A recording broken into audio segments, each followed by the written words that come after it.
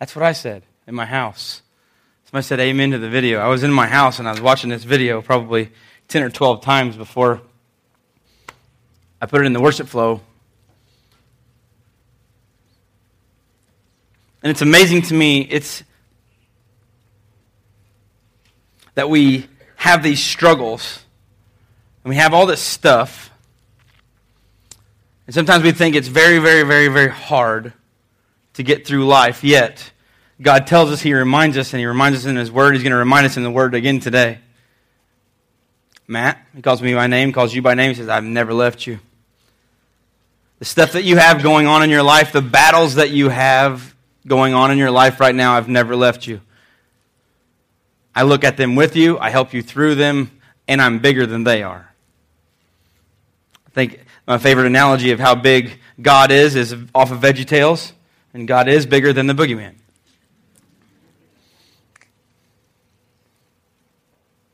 Sometimes those boogeymans in our life, they seem pretty real, don't they?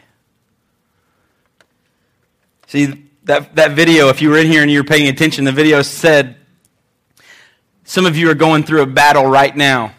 And in a crowd this big, in this many group of people in one place, there's battles going on. There's things that are hurting. There's people that are hurting. There's relationships that are broken, that need mended. And God is here today to tell you through an Old Testament story that He is bigger than your stuff. There is a way out. And the battle actually is already won. If you don't think the battle's already won, read the end of the book. We win. God's already won. He's bigger than your stuff, but so often it's easy for us to do what we talk about a lot here. It's easy to focus on our negatives. It's easy to focus on the things that go wrong. If you took a great big piece of white poster board, some of you are going to get sick and tired of hearing this story, but you have to understand that focusing on the negative is a natural human reaction. If you had a big piece of poster board and you put a black circle in the middle of it, and I held it up and I said, what do you see? Probably 90% of you, if you didn't already know this joke, you would say, I see a black dot. You don't see the 99% of good white paper around it. See, it's easy to concentrate on the negative. The battle is going on. The battle is being played out in some of our lives every day. You know, Jack mentioned not having a good week. I'm sure that some of us can jump on that bus. Hey, I didn't have the greatest of weeks. Yeah, me too. Listen, God never says that being a follower of His, doing what He wants us to do is going to be a cakewalk. In actuality, He tells His disciples, you guys are probably going to die. It's going to cost you everything you have. It's going to cost your life. It's going to cost your family. It's going to cause you to sacrifice your time, your efforts. You're not going to have all the privileges and all the want-tos in life. And that's really hard for us to look at because we want that thing. We want this thing. God offers His freedom. And as we celebrate on this joyous weekend, as we remember the freedom that was given to us by the people that served our country and are serving our country, so we can live in the greatest nation in the world. See, there's countries that would literally fight you to be sitting where you are right now because it's not legal where they are. But we have people, as we remember them today, that have gone on before us that served our country. And we want to say thank you today.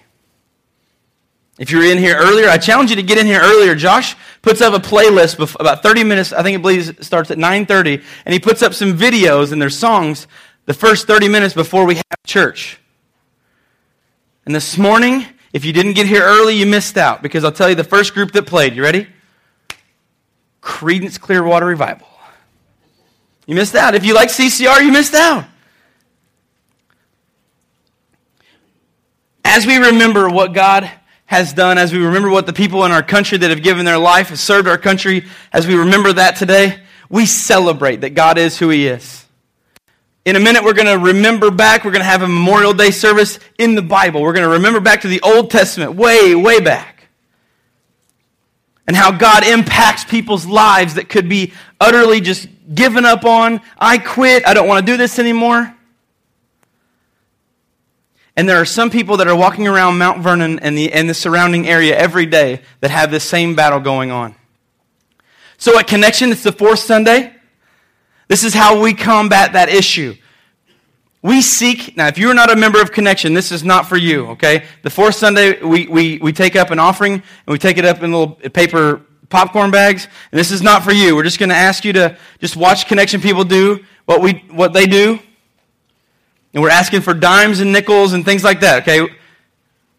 But on the fourth week of every month, we take the bags of offering and they go count it and they divide it up. If there's more than a certain amount of money, they come up here and they bring it to me. And then I give it to you, and we go impact. So far, we've given away over $12,000. Ask for nickels and dimes. God just takes that and does this with it. So if those people that were going to take that offering would go ahead and do that, I'm going to go ahead and speak, and I know that it's really hard to pay attention, but just try, okay? If you have your Bibles with you, you can look on the screen if you want to in a little bit, but if you have your Bibles, I'm going to tell you to try to find a book that's in the Old Testament. It's called Ruth. It's right after Judges, right before 1 Samuel. If you don't know where it is, the people at Zondervan are really good, and they put in this thing called the Table of Contents, and you can look in the middle or in the beginning of your Bible and find out exactly what page that Ruth is on. In my Bible, it's 219. If you turn to 219 and you don't have a Bible like mine, it's probably not going to match. But as they continue to take that offering, I want you to listen. You have chosen to walk into two doors right here, walk into this building, sit down in an atmosphere that could potentially change your life. Wow, Matt, you're such a good preacher. I'm not talking about me. I tell you all the time, you can go online, you can go to some other churches, you can find a preacher that's better than me. But I'm going to tell you right now, because I've lived it, when you preach, when anyone speaks out of this thing, the living, breathing, true Word of God, it will change your life. It's transformational. There are some people in this room right now, some people in here right now are looking for hope today. They're looking for hope and they think, there is no hope, I quit, I'm done. And I want you to listen to me very, very carefully. There are people in this room sitting with you, maybe beside you, that have been the same place where you've been. And this transformational Word of God has changed their life. You ask them, say, are you the same person that you were 3 weeks ago? They would say, no. If you ask them, are you the same person as you were 3 years ago? They would say, no. Yeah, we slip. Yeah, we fall down. But God seeks to have a relationship with us, and when He has a relationship with us and we get into that relationship, we are changed people. We're not the same. In fact, the Bible says that we should be different. But you're part of our family this morning. We want to say welcome. My name's Matt. I'm the lead pastor here at Connection. Some of you may have never visited our church before, but when you come in, you see the screens. You go out in the lobby, you see screens. Listen, it's media everything. If you don't think it is, come with me to work on Tuesday. I'll take you to a local high school, and I can show you how media-driven students are. This is what they do in the hallway. Ready? And they sit in class and do this. And then they go to your house, and they sit down and eat supper, and they do this. Right? Media-driven.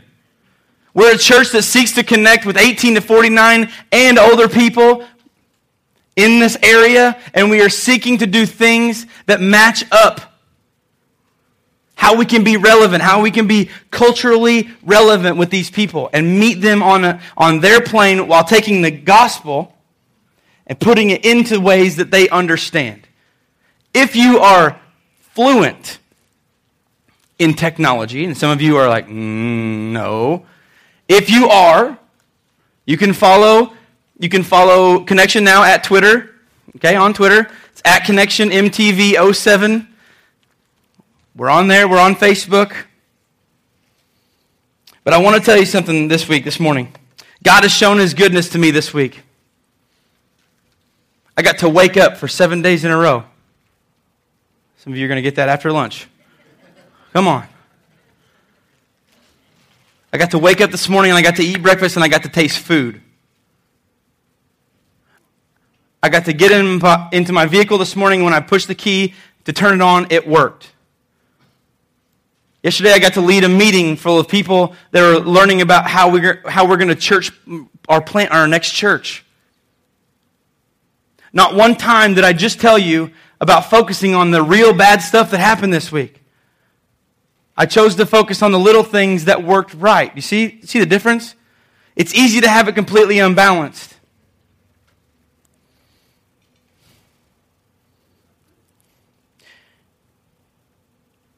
The title of today's sermon is, Where Do You Go When Things Go Wrong?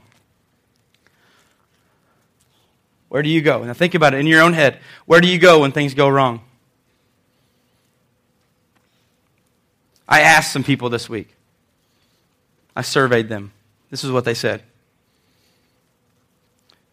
I asked people where they go when things go wrong, and they said this. Number one, I just want to be left alone. I want to go in solitude. I don't want to talk to anyone. I want to go to a dark room and I want to sleep. Number two, I turn to an addictive behavior. These are real people. I turn to an addictive behavior. Number three, I go to my friends. Number four, I go to my family. When things go wrong, where do you go? Not the number 5 answer, and I think it is a lot higher than number 5. I didn't ask enough people, probably. Where do you go when things go wrong? Social media. Now, I know some of you are in here going, oh, yeah, amen. Mm-hmm. Listen, think before you tweet or post next. Where do you go when things go wrong? They tell their epic story to whoever will listen. Anybody that will come in contact with them, they tell. Oh, this is bad. This has gone wrong. This has gone bad. Listen, I have told you before, and I will tell you again, and I will tell you in the future, it is okay to go to the pity party, but know when to leave. God is a God that's bigger than your stuff. You have to trust Him. I know some of you, oh, Matt, that won't work. Listen to me. I want to tell you something. Why don't you try something different? For the last 25 or 30 years, some of you said, I'm going to get out of this myself. How's that working? That's insanity, by the way. Doing the same thing over and over and expecting different results. If you have your worship handout, you can take it and open it, the very first inside cover. You're going to see some blanks in here. We're going to be in that today. Maybe on the screen. There we go. All right. People often are upset at God when things go wrong. People blame God immediately. I'm guilty. Something goes wrong and I don't understand it. Easy to blame God. You're around someone, something doesn't go right, you blame God. Let's look at this worship handout with me. I didn't put any blanks in the first one. I want you to keep this. Some of you, I'm probably going to go home, and I had this saved on my computer, and I printed it off, and I cut it out this little square, and I probably need to carry it with me in my wallet wherever I go. Read this with me, or you can just look at it as I read it. Where is God when there is a crisis or I am in great pain? Think about that. Where is God? You've been there? Have you asked this question yet? Oh, this hurts. Where's God? It's easy to blame Him. Number 2, how can I know that God is there when there is a personal tragedy? Something bad goes wrong. And the first thing out of our mouth is, why do these things happen to good people? Hey, bad things happen to bad people. Good things happen to good people. It happens. It's life. Sin happened and it broke all the world. All of it. But we ask, how can I know that God is there? He just left me alone. Number 3, how about this one? Will God replace the bitterness I feel? I cannot stand that ex-mate. I can't stand that person. I'm going to call everybody I know and I'm going to tell everything bad about them that I know. But I want this bitterness out of my life. Will God replace it? Look at number 4. Does God even care that I'm hurting? This is a scary one to ask. Does God even care? If you're a visitor to our church or you are a connection-ite, listen to me very, very carefully this morning. I'm going to tell you something that's very, very true. Does God even care that I'm hurting? Over 2,000 years ago, God sent His only Son to come to this earth.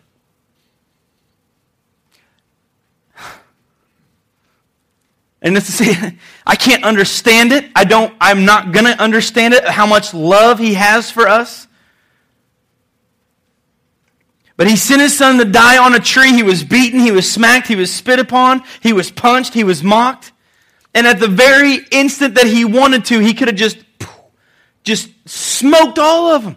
And he chose not to, because he chose to look in the future to Matt Griswold, because he loves me that much and he loves you this much too.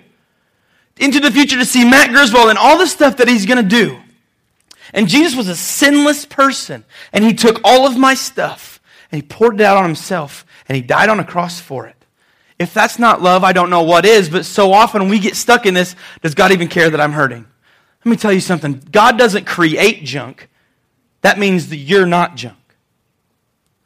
That means, does God even care that I'm hurting? Oh, it may not appear that he's there. I'm going to tell you something. We're promised in the Bible, God will never leave us and he will never forsake us.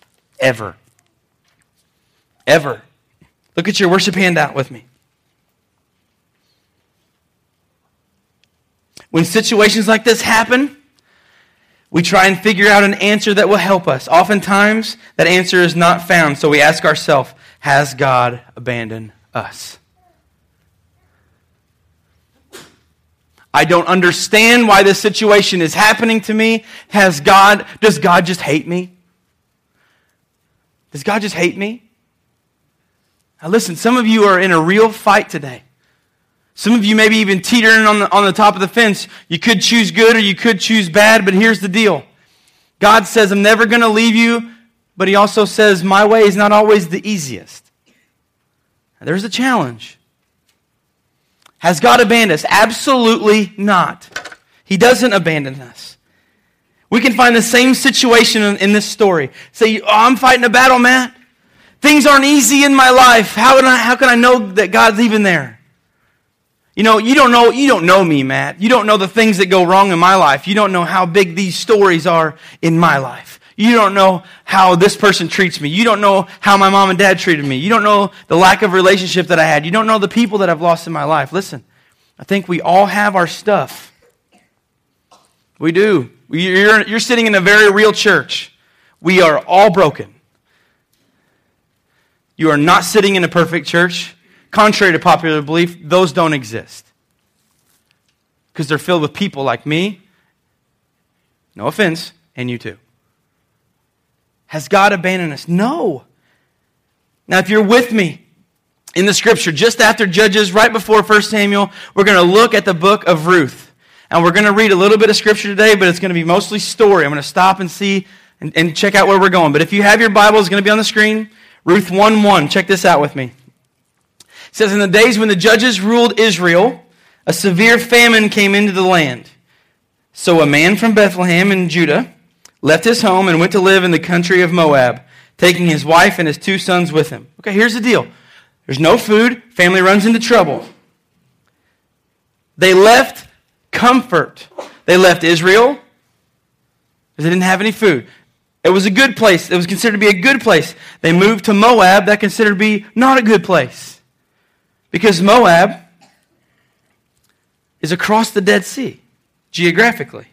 It might as well, to them, without cars, it might as well have been across the world. Do you remember that? Has anybody ever moved away from your best friend when you were little? You know what I mean? You could move from, say, Wayne City to Mount Vernon. It's only 17 miles, but if you don't have a car, that could just be the edges of the earth. Now, I know we have FaceTime and all this social media now, but when I moved from Illinois to Missouri, I thought it might as well be a different country. I'm never going to see those people. In verse 2, he goes on, the man's name was Elimelech, and his wife was Naomi. Their 2 sons were Mahlon and Chilion. They were Ephrathites from Bethlehem in the land of Judah, and when they reached Moab, they settled there.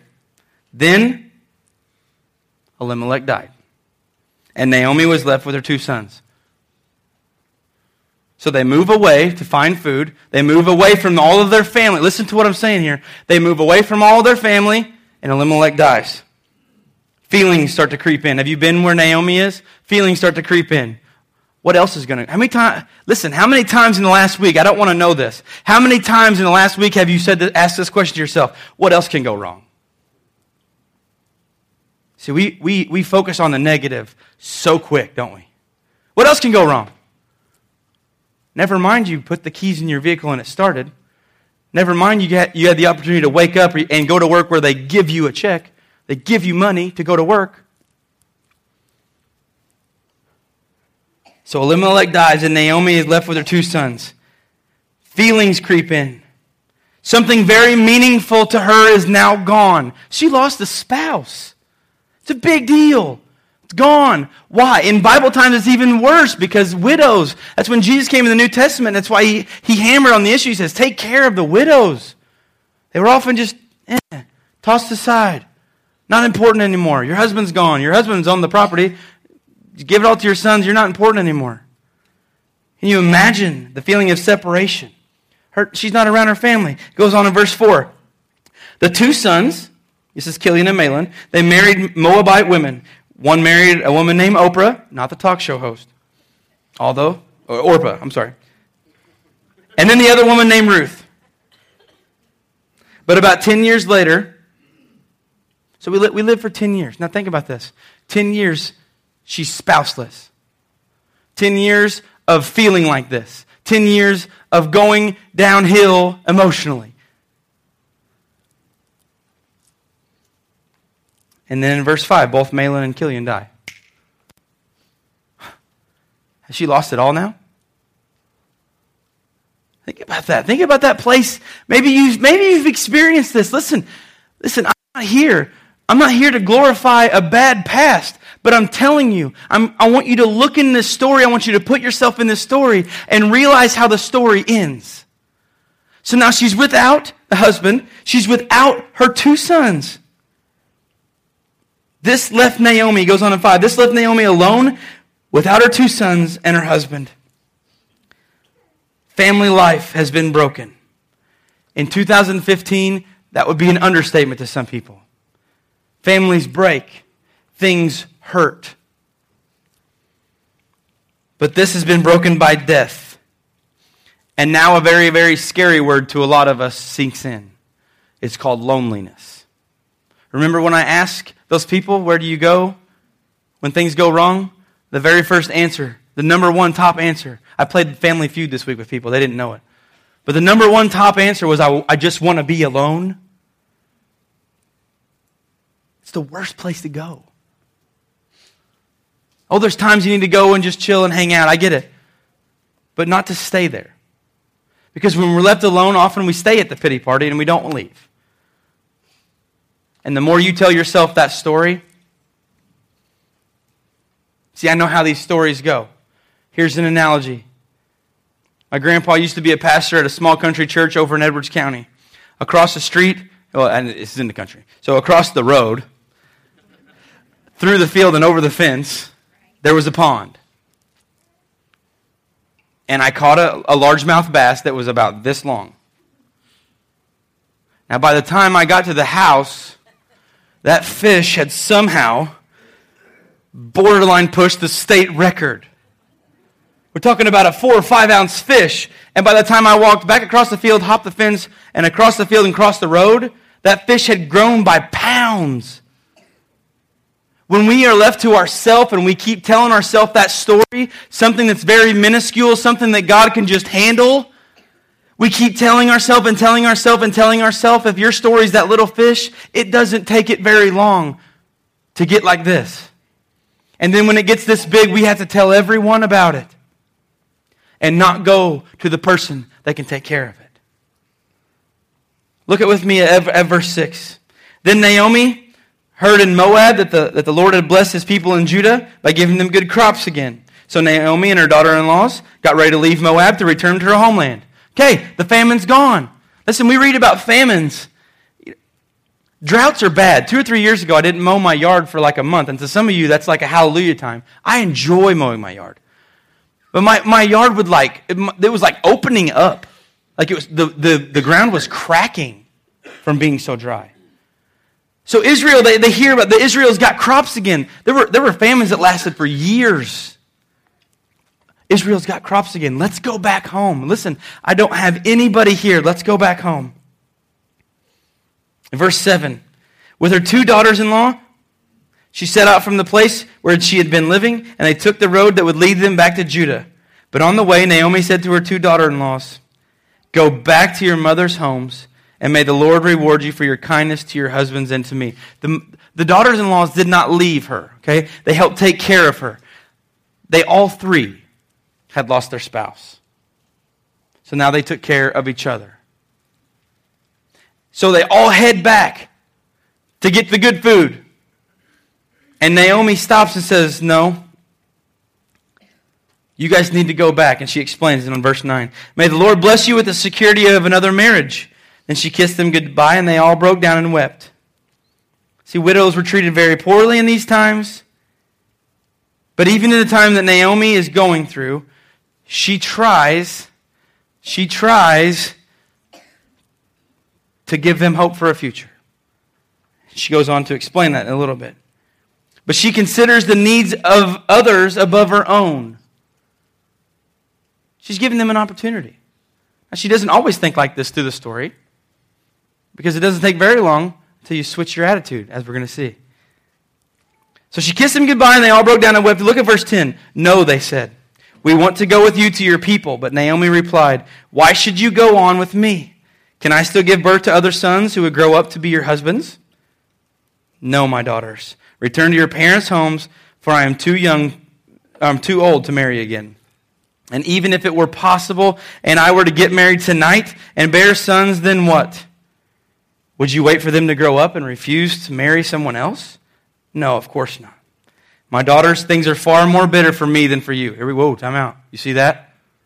She was putting them above herself, and all of a sudden, switch. This is what she says. Things are far more bitter for me than for you, because the Lord himself has raised his fist against me. Where do you go when things go wrong? She was going to go back to her homeland, back to her family. She gave her daughter-in-laws, listen, just go back. I want you guys to have a life. And all of a sudden her attitude goes back to epic story time. She goes, I just want to be lonely. I just want to do this. And it says, things are far more bitter for me. She's feeling like this. Where's God?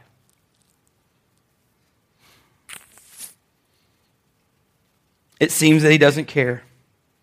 Have you ever heard those lines before? Have you ever said those words before? Just this week, God taught me. Just this past week, God taught me that He said, Matt, I'm not telling you that I heard the audible voice of God, but in my prayer time, when I was talking with Him, and how I got to realize the things that He had worked through this week, He says, Matt, there is not anything in this world that I can't work to the better of me. There's nothing that I can't get glory out of. And I said, God, I don't know about this one. It took him about 14 hours. It wasn't automatic. It was me being patient, me seeking Him, saying, God, I need this. I trust you. God, you can do this. I can't. I can't do it. You can, though. We are so beyond negative, aren't we? If something, and oftentimes it's one thing, and it's a little thing. When one thing, maybe you're having that perfect day. Oh yeah. Or just a good day. And that one little thing goes wrong, you blow a gasket, don't you? Flat tire. What is wrong? God, where are you at? I have a flat tire, really? I follow you. See? Too often, we just negative. And guess what? Even if you have an aired up spare and somebody stops to help you, the next time that you stop, you're going to get out of that car. Well, I just had a flat tire today. Never mind the raise that you got last week. Never mind the meal that you got to eat this morning. See, we are so beyond negative, and she's doing the same thing. Listen, that battle that you're going through is what she's going through right now. You have the option to tell epic stories or say, you know, Grandpa, that fish wasn't this big. It was more like this. But I wish it was this big. Sometimes we tell our epic stories, and we think that they're this big, and they're really here. Everybody has stuff. One thing can go wrong. We go crazy. We start blaming God for not being there. This is a question that I asked myself this week as I was studying, going back over this. When I said one thing could go wrong, would blow a gasket. Why do I do that? Because anger is one of my life issues that I work on at Celebrate Recovery. Oh, Matt, you're always happy. Huh? You don't know me. I get mad. I'm sorry. I do. I'm working on it. I'm getting better. Amen? Guess why? The battle's already won. I got to put my trust. I got to turn my life over. God, I'm sorry I did this. And he tells me this. This week I said, God, I'm so sorry. It seems like I could have a great week and one thing goes wrong and I just lose it. And then I tend to want to think, where are you at? And the number one thing that God spoke to me this week and he says this, who do you think you are? What gives you any type of ability to have an attitude towards me like that? Did you not wake up today? Did you not start your truck? Did you not get to enjoy some time of sunshine? Did you not get to see your kids? Did you not get to kiss them on the forehead and have them run to you and give you a hug? And yet when this thing goes wrong,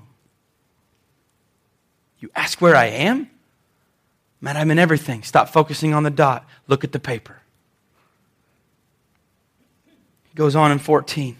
And again they wept together, and Orpah kissed her mother-in-law goodbye. But Ruth clung tightly to Naomi. You like those friends? Some of us wish we had them. They're here.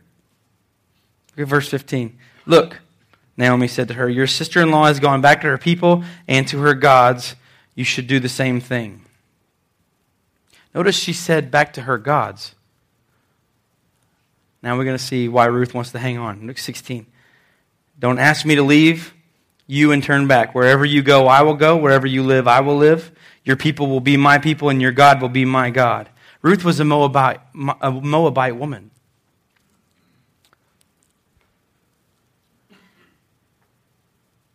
But she served the one true God. She knew where truth was. Hello, and my name is Ruth, and I'm a child of the one true King. It just sung a long time ago. Look at verse 17. Wherever you die, I will die, and there I will be buried. May the Lord punish me severely if I allow anything but death to separate us. And when Naomi saw that Ruth was determined to go with her, she said nothing more. We continue with the story, verse 19. So, the two of them continued on their journey. When they came to Bethlehem, the entire town was excited by their arrival. Is it really Naomi? The women asked. Is she back? Wow, we got food and now Naomi comes back. Watch your attitude. Listen, it had been so good. Daughters, I'm choosing your relationships over mine. I'm choosing the betterment for other people. Now go. And in a split second, she turns about, woe is me. And she gets to come home. She's coming home. Coming home. You remember what it's like to come home? I'm sure that you didn't do this, but maybe the speedometer went a little bit faster when you got closer to home. I just want to get there. If you don't think home, how about this? Anybody goes camping at Wren Lake? I bet you, unless you're pulling the camper, the speedometer goes a little bit quicker when you get there. And it's a little bit slower when you come home. We want to get there. Naomi came home. There were people that were excited to see her. And in verse 20, she just drops a bombshell on them. Don't call me Naomi, she responded. Instead, call me Mara, for the Almighty has made my life very bitter for me. Do you see this? She's coming home. She's home. For so long she had been away from home and she gets to come home and live. Naomi, we're so glad. Don't call me Naomi. Instead, insert epic story. The Almighty has made life very bitter for me. she can't do what Anna and Elsa do. Let it go. Some of you are thinking, I cannot believe you relate let it go to the story of Ruth and Naomi because it's such a great story. Let me tell you something. There's a whole lot of truth in those three words. Let it go. There's forgiveness. There may be the admittance that you were wrong. Laying down of pride. Naomi comes back and she says, no. My life has been too hard. My life is very bitter for me. Yes, there are things that happen. Here's the deal. This is the quote that you've heard again from me. You are not responsible. You are not responsible for 100% of the things that happen to you. There's abuse that happens. It's not right. There are other things that happen that are not your fault. If your mom and dad got a divorce, it's not your fault. You are not responsible for 100% of the things that happen to you. But God's word says, as a follower of Jesus, you're responsible for 100% of the ways that you react to that situation. Oh, it's easy to tell epic stories. Oh, listen to me. Hey, listen, dude. You got about 3 hours? I got a story. How my life is so bad. I'm not saying that I've never done this. I'm just saying, hey, this is a wake-up call.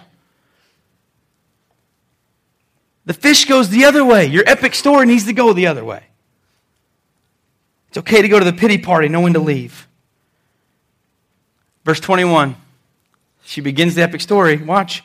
I went away full, but the Lord has brought me home empty. Why call me Naomi when the Lord has caused me to suffer and the Almighty has sent such tragedy on me? She can't let it go. Let it go. Let it go. Verse 22. So Naomi returned from Moab, accompanied by her daughter-in-law Ruth, the young Moabite woman. They arrived in Bethlehem in late spring at the beginning of the barley harvest. Now this is a big deal. You know why? Because barley is going to come into play. Look at your worship handout with me. This feeling of bitterness is something that's very, very real. Very, very real. It's easy to become bitter. It's easy to become... Did you see... In high school, this was the way that you could get bitter at someone. Now, where I grew up, we had about a 3-mile-long, 2-lane road that you go to one end of the town, turn around, and turn all the way back, and you go to the river, and you turn all the way around, and you go, and just for hours. Just cruise for hours. And this is the way that you became bitter. Maybe your week was going along great. Maybe a guy broke up with a girl. Maybe you started to date her. You know, that's bitterness in high school. And you're driving, right or left-handed, whichever one you want to look cool. And you're driving down that road, and that buddy comes by you. And you're like, however you wave. The cool people are like, my father-in-law waves like this. He drives a great big gas truck. But you wave at your buddy, you're like, what's up?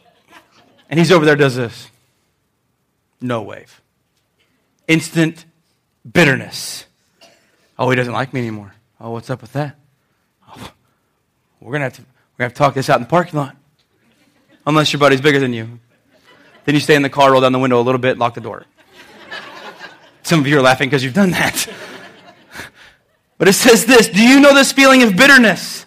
Listen, everybody's not getting along with me. What did I do that nobody's waving at me on the street? Are you kidding me?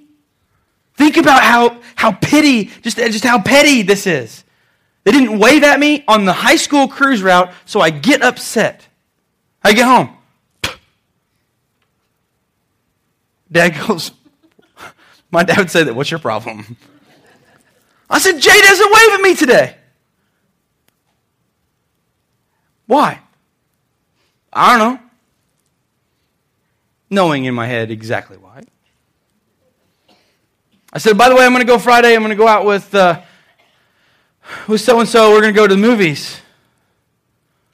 My dad takes a little step back. He goes, well, didn't Jay used to date so-and-so? Yeah. Why do you think he's bitter? Let's do relationship math. Him and her were together, minus her, add you, not him, bitterness. You're not going to exchange Christmas cards for about 2 weeks, okay? They're not going to be this. Whatever, however you wave. We had a guy that rode a motorcycle. It was really cool. Just sing out like this. And he was really cool. But this bitterness, during these times, look at your worship handout. During these times, it's easy to ask the question like, why me? And is there any hope? Listen, I found myself oftentimes in high school, oftentimes in life doing this. God, I was just going along in life, minding my own business. And now I have bitterness because this person was mean to me. If you have children, you understand that bitterness starts at a very, very, very, very, very early age. I have nieces. They can argue with each other. They're young. And then we think, oh, we're just going to grow out of this. This is just a phase. Maybe you're going through work. Maybe you're in a relationship with your husband or a girlfriend, boyfriend, whatever it is. And they do something. Where's God? Why me? Is there any hope? Listen, do you think that Naomi could ask these questions? Yeah, she did. That's why she's not happy. God, where are you at? I saw a post on Facebook this week that I could not read without becoming extremely emotional. My friend that was killed a couple months ago flying his ultralight plane, his wife, I told you this would happen. You can go back in the archive messages online. I told you this would happen. Erin gets on Facebook and she shares these things from a military, on Memorial Day, from a military widow. She lost her husband in war, as we remember that this week. And she said, this is so good. It has so much, watch this, 2 months. This has so much healing. God is so good. She lost a husband that was my age. He's a year older. He was 36 years old, 4 kids, all under the age of 8. And in 2 months, God changes the way that she thinks and said, you know what? There are things that happen, but Erin, I'm still here. I'm still God. Is there any hope? Oh, you bet. But there's going to be days that are hard. So why me? Is there any hope? When things are tough and the outlook was bleak, Ruth steps up. The daughter-in-law steps up. That's acting responsibly. Now, irresponsibly is this. Acting irresponsibly when we feel bitterness only adds to our difficulties. Oh, no. No, okay. Let me tell you, let me ask you a question. How many world problems have you ever seen solved on Facebook? How many families of kids that need food have ever been solved on Twitter? Now, there might be some things like that. But the thing is, we want to just blast, don't we? Somebody makes me mad? Get him. Get him. Conduct yourself responsibly. We see that happen in chapter 2. Look at chapter 2, verse 1 with me. Now there was a wealthy and influential man in Bethlehem named Boaz, who was a relative of Naomi's husband Elimelech. Okay, so now she moves back. Listen, she's moving back to her family. We've had some people here that they got to the age of retirement. Maybe they lost a spouse and they moved back with their family. And they would say this, oh, it's going to be sad to not be around you, but I get to move back to my family. I get to be around my family. Naomi's, having this happen, and she's still bummed. Because, woe is me. You don't have it as bad as me. You don't understand it. Listen, there are people that understand in this world what you're going through right now. And the cool thing about connection is this. When you walk through the door, you are in a building, you are in a place where people can be transparent with you. People come up to me, ask me about certain things. I say, hey, I got a person that you need to talk to. This is what Naomi needs, but it's not there yet. Look at verse 2. One day, Ruth, the Moabite, said to Naomi, "Let me go out into the harvest fields to pick up the stalks of grain left behind by anyone who is kind enough to let me do it." Responsible. Naomi replied, "All right, my daughter, and go ahead." So Ruth went out to gather grain behind the harvesters, and as it happened, she found herself working in a field that belonged to Boaz, the relative of her father-in-law Elimelech. While she was there, Boaz arrived from Bethlehem and greeted the harvesters. "The Lord be with you. The Lord bless you," the harvesters replied. He said, "The Lord bless you." Now, she is not just in a field. This goes way beyond this. It goes way deeper than this. If you just read this, you just lose it. Ruth, who was a follower, went to seek out other followers to work with. If you don't see that, you're going to miss it. Ruth surrounded herself with the right people. What we want to do sometimes is we say, "Oh, this happens to me. I'm going to hang around people that are going to listen to me." I don't want to hang around people that are going to give me advice and love me. I want to hang around the people that are going to listen to my epic story. I'm going to hang around the people that are going to fuel my fire. You know what that's like? I do too. Ruth kept herself close to God's people. When things go wrong, the first thing we do is we shun God. We shun the church. We shun the Bible. We shun God's people. And we even shun God. Because we are stuck up in the lie that we believe for so long that after we become a follower, it's going to be a cakewalk. That is one of the biggest lies ever. Jesus tells his disciples, he tells the followers, "Pick up your cross and follow me." Those people understood what a wooden cross was used for. 11 of the 12 lost their life because they served God, and the people in this world did not like them doing it, so they killed them. Many more were martyred for their faith. It's not going away. It happens today. Currently, it's not happening right here. But Ruth chose to be with these people. But when things go wrong, do you think it's fun being Ruth? Listen. Have you ever been around somebody that's completely negative all the time? Oh, just a joy. Oh, thank you for being so negative. This is so good. This is so good. I don't know of any retreats. I don't know of any conferences. I don't know of any leadership groups that you can go to and they do 100% negative. No, you go to a worship conference, it's all about teaching. You go to a leadership conference, it's all about how you can apply what you know, how you can lead people. It's not negative. And in fact, it says, we're going to teach you how to do away with negativity. One of the ways that I get out of my negative attitude, and please don't avoid me if you hear me doing this, I'm not in a bad mood, but I found that if I whistle, I can't really stay in a bad mood very long. I don't know what your thing is.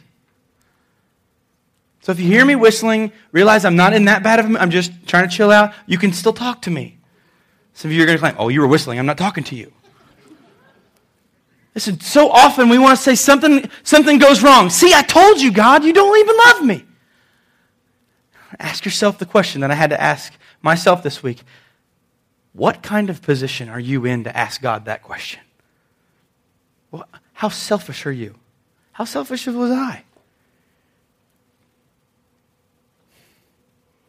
If you have a problem with your vehicle and you are as inclined mechanically as I am, you take it to someone else. If your car has trouble, you get it fixed. If you have medical trouble, some of us like to do WebMD. WebMD will scare you to death, by the way. If you have a medical problem, you go to the doctor.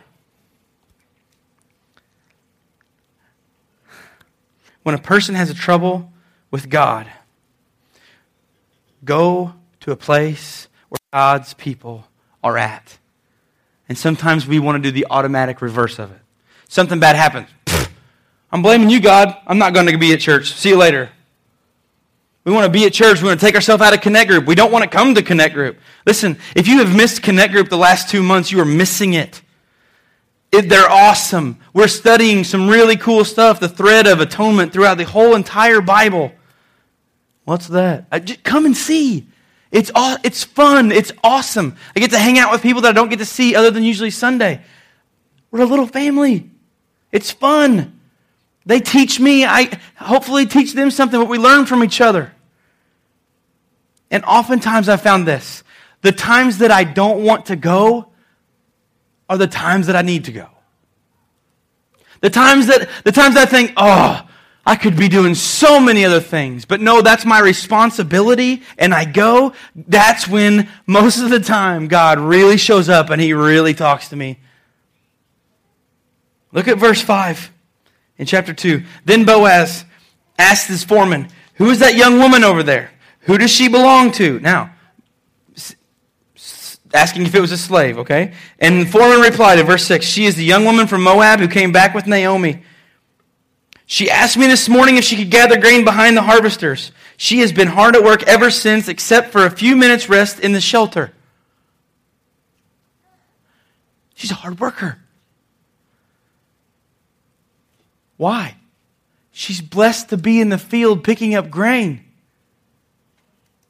Thank you, God, for giving me this opportunity to go behind the people that have already picked it, to go walk through their mess, to walk up through their stuff, but just so I can grab some grain. Thank you, God. And she works hard all day long. All day. Says she's been at hard work ever since. Look at verse 8. Boaz went over and said to Ruth, listen, my daughter, stay right here with us when you gather grain. Don't go to any other fields. Stay right behind the young women working in my field. See which part of the field they are harvesting and then follow them. I have warned the young men not to treat you roughly, and when you are thirsty, help yourself to the water they have drawn from the well. Now, you don't even understand at those privileges. People think, oh, good, she's taken care of. No. He says, you don't need to go anywhere else. I'm going to provide for you. God said, you take care of her, Boaz. Take care of her. Verse 10.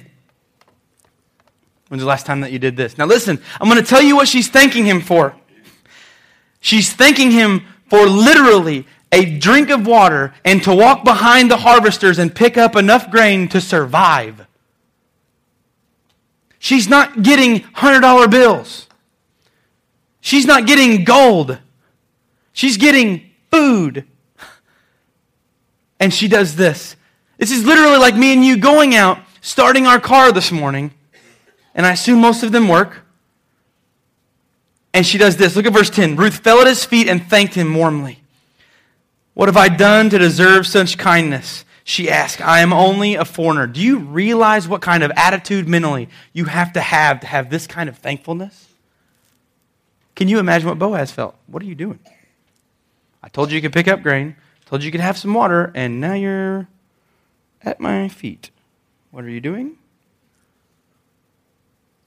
And she comes up with this question. What have I done to deserve such kindness? I found myself this week going through some times that were not fun to go through. And I found that it was often the very, very, very small things. I said, God, I don't even why I don't. I don't deserve this, but thank you. Thank you that I got to watch the sun come up. I know some of you that's a curse, but I like it. Thank you that I got to see the sun come up. Thank you that I got to be in a meeting with people that are just hungry to find out what you have for their life. But God, I'm only a foreigner. How can you love me this much? Ruth asked, what have I done to deserve this kindness? Look back at verse 12. Or look at verse 12 with me. This response to her question. May the Lord, the God of Israel, under whose wings you have come to take refuge, reward you fully for what you've done. You ever seen what a chicken does? Put up the wings, get the little chicks in, and they hide them. Boaz is making a reference to that. He says, listen, God bless you.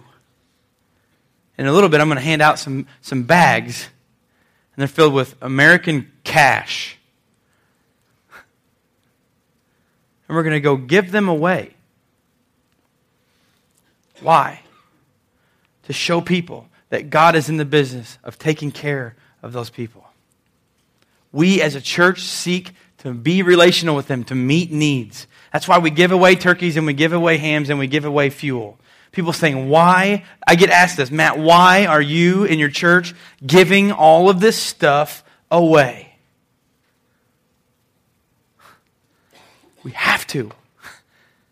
We have to meet their needs. We have to be involved with them. We have to be relational with them. We have to be relevant with them. Where do you go when things go wrong? Ruth chose to get with God's people, to get with a man of God like Boaz in his field, and to work hard and to be thankful for the little bitty things. Where do you go when things go wrong? Look at the last blank in your worship handout with me. It says, when trouble comes to the life of many, they lose confidence that God is there and He will provide. Listen, it doesn't take that big of a trouble. It doesn't take that big of a thing. Yes, I understand what it's like to be human. Yes, I understand what trouble looks like when it comes into your life, but here's the deal. When trouble comes to the life of many, they lose confidence that God is there and He will provide. They do this. I'm blaming you, God. I'm not going to ask you for anything. I'm just blaming you. If that's resounding with you, if you think, man, I've been in addiction for so long, I'm losing confidence that God's even there. Let me tell you something. Friday night, 6:45, come here to the church. There's a group of us that meet for Celebrate Recovery, and I can tell you right now that I've seen people 5 years ago that weren't like this, but they're now chip carriers, coin carriers. And if you don't know what that is, you may not be involved with CR, but they're finding months, weeks, hours, years of victory over their issue. See, when that trouble comes, they chose not to blame God, because oftentimes we're in that trouble because we choose it. We don't ever want to admit that, do we? Oh, I didn't choose it. Yes, you did. Yes, I did. Look at verse 12 again. May the Lord, the God of Israel, under whose wings you have come to take refuge, reward you fully for what you've done. May He reward you fully for what you've done. You can't outgive God. God, I have trouble in my life. You know what it becomes? When that little trouble comes into your life and you learn, instead of going where people will listen to you and going where people can help you, or you go to God who can help you, when you start doing that with the little things, guess what? When the things that come in your life rock you, when the big things, guess where you go? Where you found the victory over them the first time. I talk about my friend Erin. Why don't you think about that? She's now the encourager. She's going to write a book. I promise. She will someday, I promise. God is just involved in her life, and as a result of her living like that and not blaming God, not understanding fully. She does not understand. And I don't know that anyone would. But she said, God, you have a plan for me. I'll work hard at this life. I'll do what you want me to do. And as a result of that, God is choosing to heal. And those people in this room that aren't understanding what that healing is, understand that it's real, number one. It's very, very real.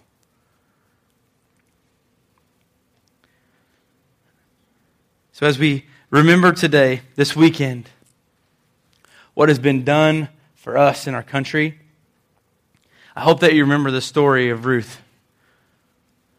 I hope that you remember that she knew where to go when things went wrong. We're not always going to pick the right place. But it's how fast you recognize that you're in the wrong place to get back where you're supposed to be is the important thing. Have the Touch Someone's Life gift offering.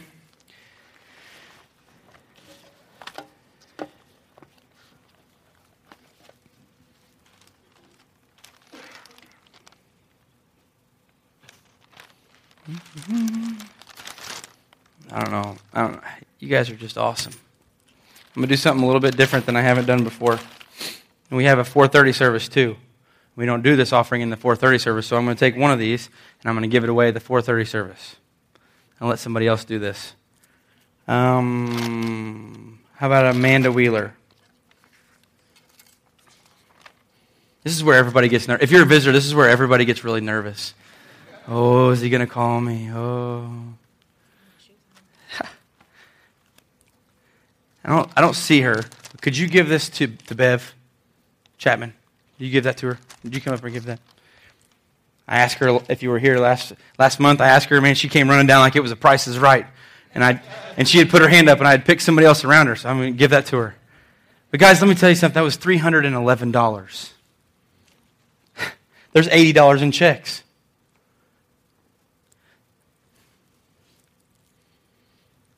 God is good all the time. Whatever situation you're going through, whatever behavior, whatever attitude, whatever loss, whatever sin has come in and is affecting your life, I want to tell you one thing. Please, please, please understand. The battle is raging on right now in some of our lives really bad. But the battle is already taken care of. Victory is God's. Already done it. He's already conquered death. If he can conquer death, he can conquer anything. Your struggle, wherever you are in life, your struggle with whoever, whatever, choose who to follow. When things go wrong, where do you go? I hope that question resonates in our head this week. Where do you go when things go wrong? Maybe we need to look at our choices of what we choose so often. Maybe we need to change. God can handle it. Go to Him. Let's pray. God, we thank you so much for today. Thank you for this absolutely awesome, beautiful, sunny day. We get to celebrate this glorious, glorious weekend. God, we thank you for the people that are serving in our military, the people that have currently served, God, the people that have died to give us the freedoms that we have today. We thank you. God, as important as Memorial Day is to remember, we thank you for that. But God, let us remember the total and ultimate sacrifice that you gave us in your Son, Jesus, who died for every single one of our sins so that we can have a relationship with you, so that we can go to Him when things don't go right. In your name we pray. Amen.